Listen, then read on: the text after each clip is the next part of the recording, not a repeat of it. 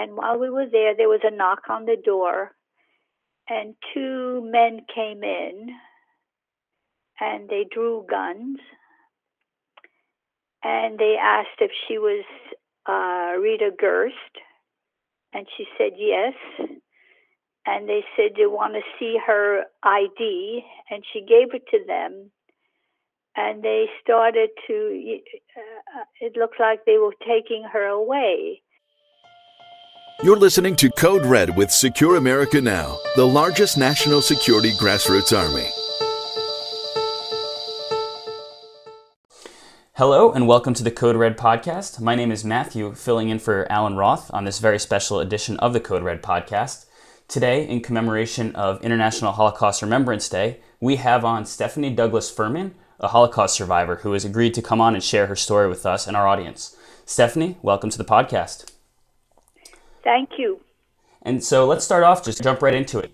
Can you give me some background on yourself? Maybe where you were, when you were born, some things like that? Absolutely. I was born in Wuppertal, Elberfeld, which is in Germany, the northwestern part of Germany. The year was 1936. Okay, awesome. And so I'm curious, obviously, you grew up in Germany. You started out actually in Germany, rather. Right. So tell me a little bit about, your experience. What was it like growing up during the Holocaust? I remember growing up in Germany. I still have quite a few recollections of my time in Germany. I remember the apartment my mother and I occupied.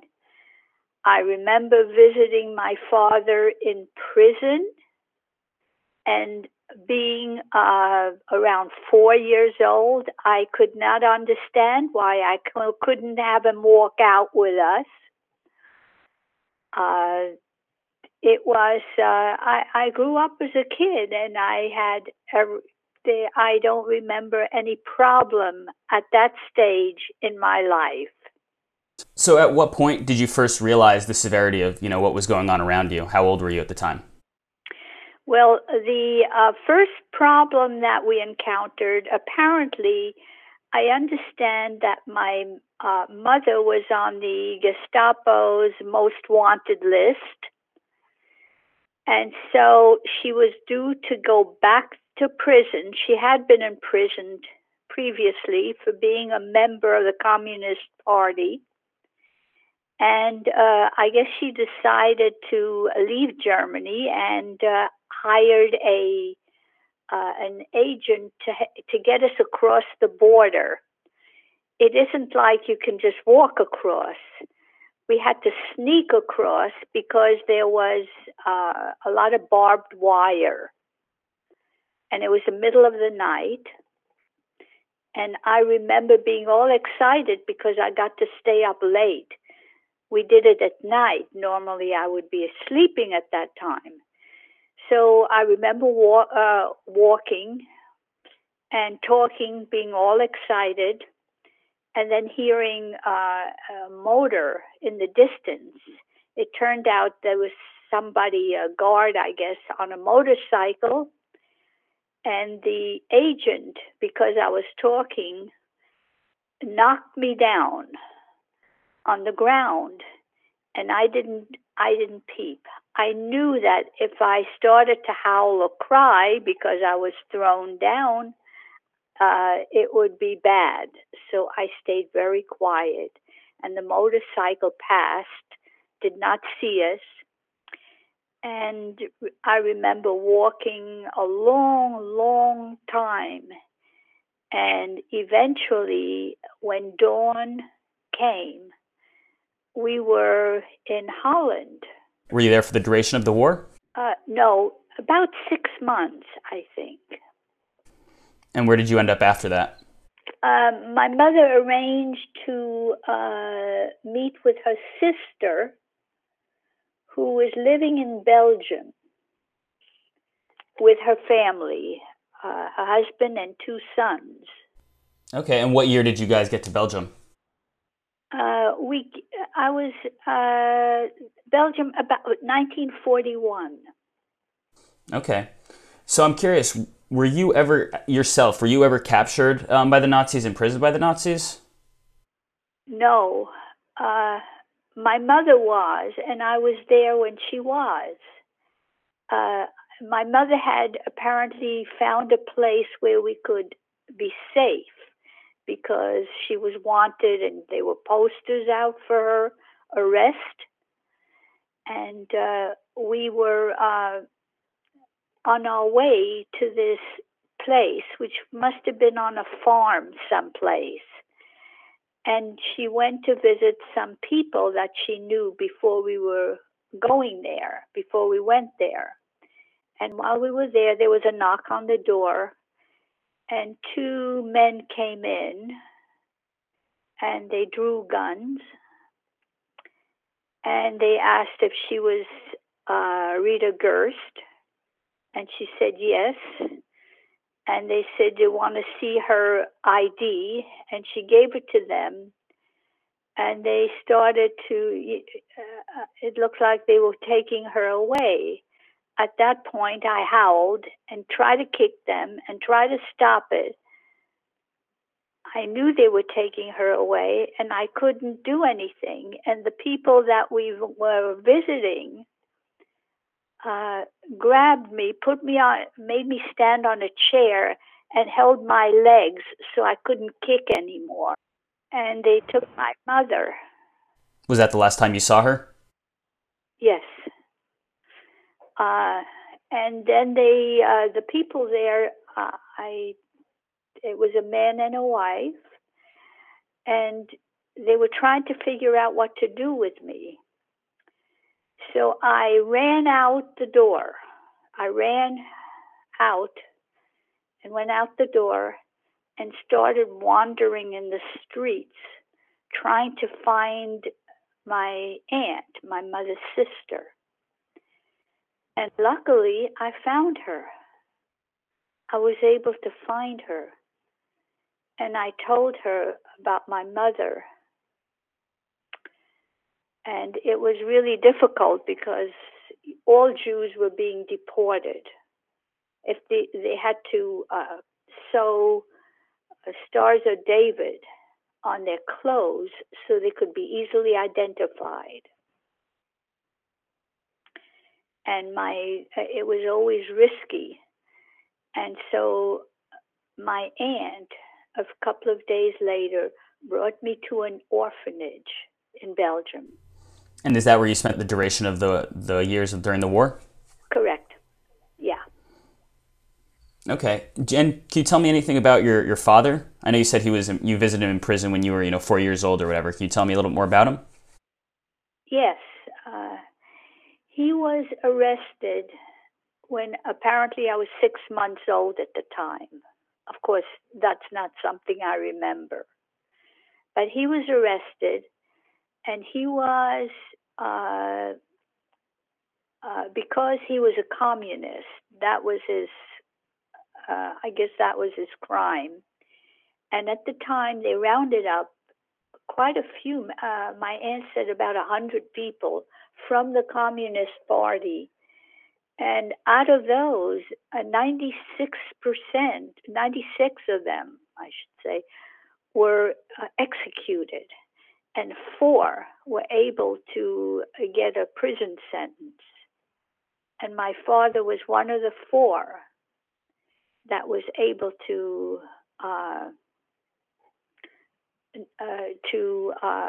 get a prison sentence instead of being executed at the time.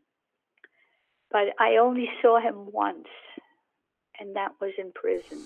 And so after prison, did he end up do you know if he ended up in a concentration camp, or you're not too sure about what happened after that? No, well, I was with my mother. My mother brought me there. She went to visit him and took me. So we both went. And it was after that my mother realized that she was going to get arrested. And at the end of my father's prison, he got a 4-year prison sentence, apparently. And at the end of that time, because he was Jewish, instead of releasing him, they sent him to Auschwitz. And he survived the entire war till the Russians were at the city gates and were coming into the city, and there was a forced march, and he couldn't walk anymore, and he was shot at that point. Wow. I'm curious, whatever happened with your aunt that you were telling me about, that you, after your mother was arrested, you ended up running and finding her? What happened? She survived the war. So did her husband and one of her two sons. She had two sons. And she would have me come over with her on weekends from time to time from the orphanage. And she survived, but her son the Nazis would just pick people up in the street and get their information and have them report at a place where they could be put on rail cars and deported to Germany.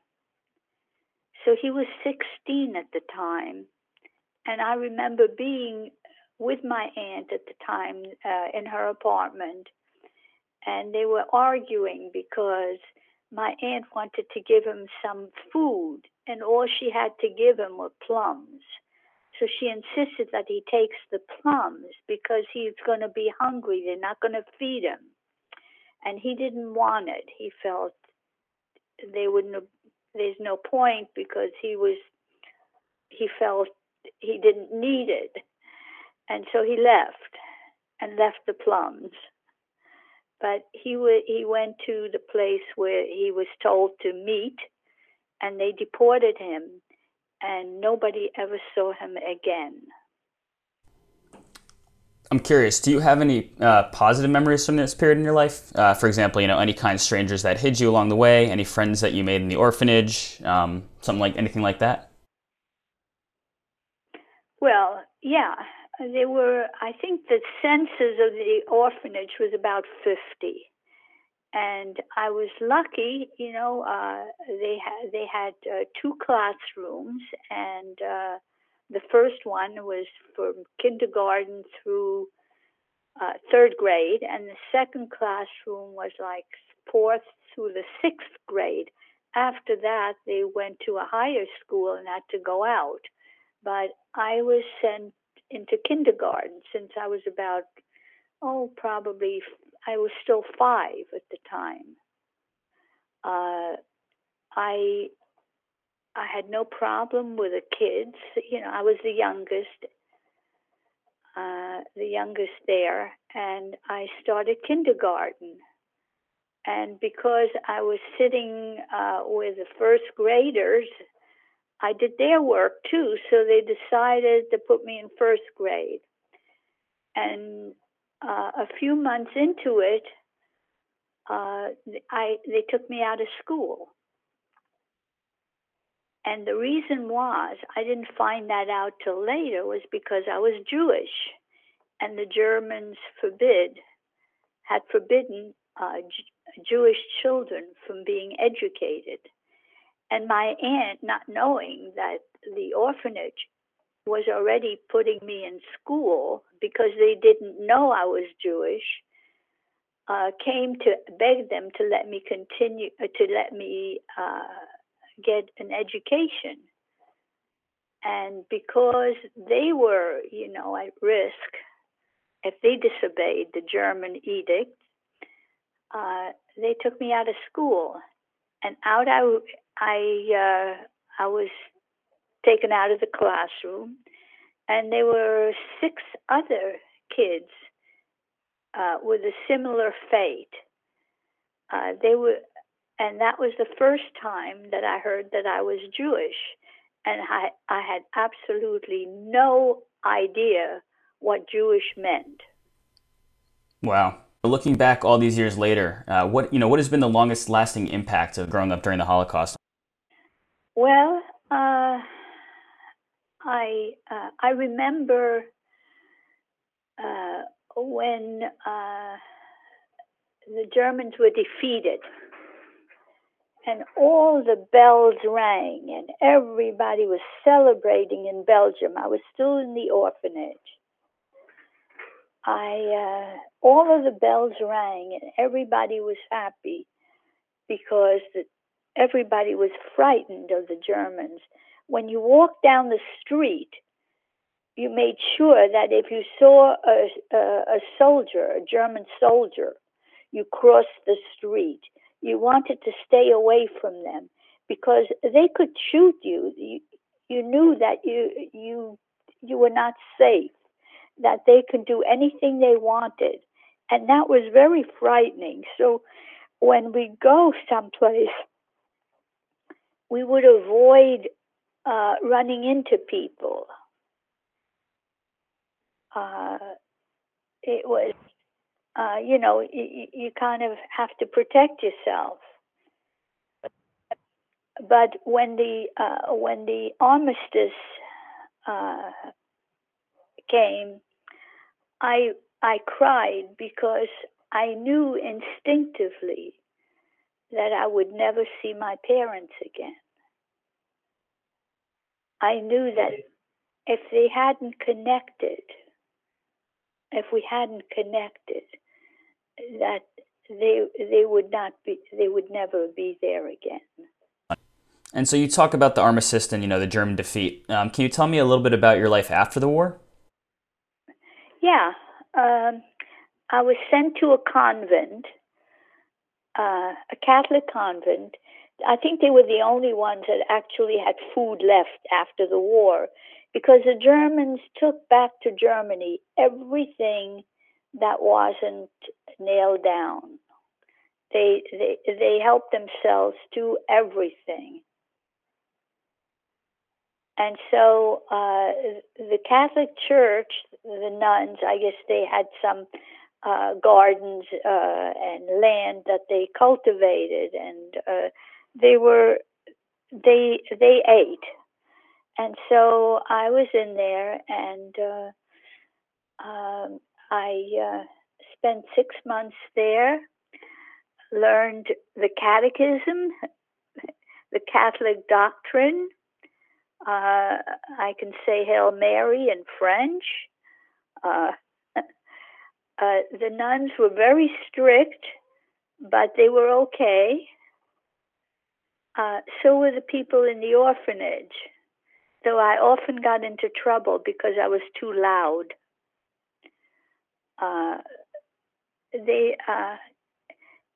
I was surrounded by the people from Belgium who were always very nice and very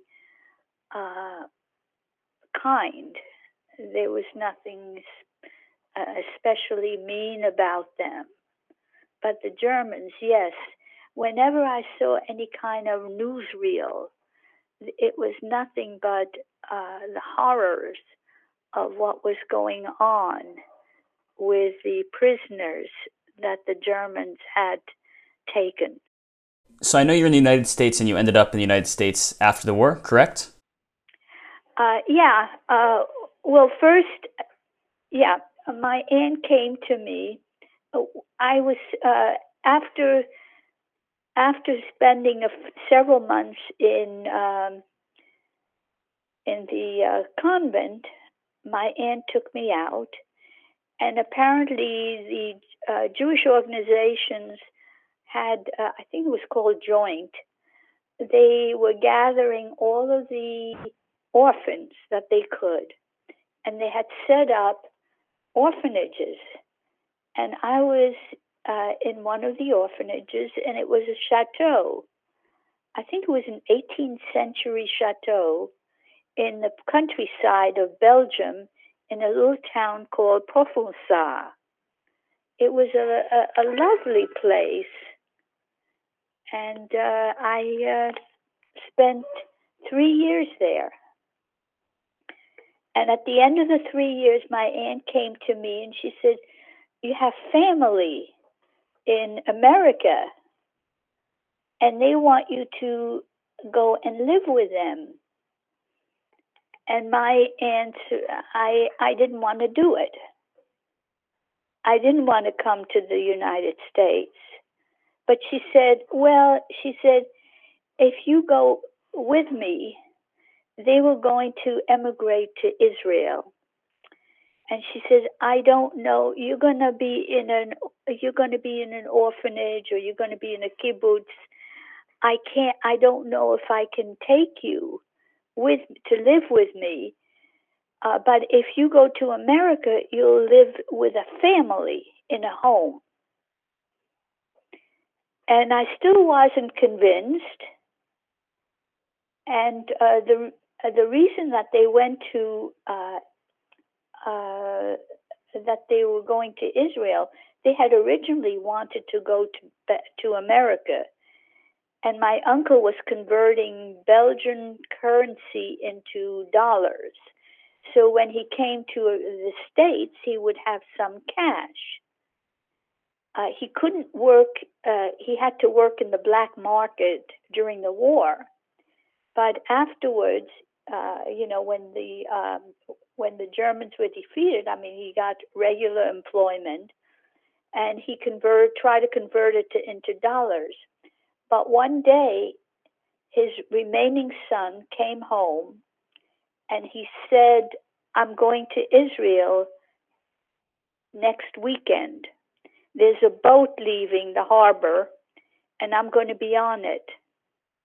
And I don't know if you remember that part of history, but there was a boat in 1948 that was trying to reach Israel and get in, and it wasn't allowed. I think the British would not allow it to enter the harbor, and my cousin was on that boat. And so eventually the boat did dock, and they did go to Israel, and my aunt and uncle followed him later. But I was still talking, when I talked to my aunt about going to America, I said to her, I still wasn't convinced that I wanted to go, and she didn't want to force me. So I said, well, do they have a dog? And she said, oh, yes. And she didn't have a clue, but she thought it would be a better decision for me, a better place for me to be going to the United States than to go to Israel, which was still having a lot of problems as a country to get organized, as you probably know. Absolutely. And so I came to the United States because they had a dog, which they didn't, but they got one. They got one shortly thereafter, and that's it. I'll finish off here with one last question for you. Obviously, the Holocaust is, many, many years in the past, generations come and go. So I'm just curious, if you could say anything to the next generation, that might not be so familiar with the atrocities of the Holocaust or just the Holocaust in general, what would you like to, what's the message you'd like to get out there? Don't ever forget it, because it can repeat. Absolutely. And I think that that's a great way to leave off, honestly. So I will say this, Stephanie, I really appreciate the time. I thank you very much for coming on the program, and I wish you all the best, and I really do appreciate your story.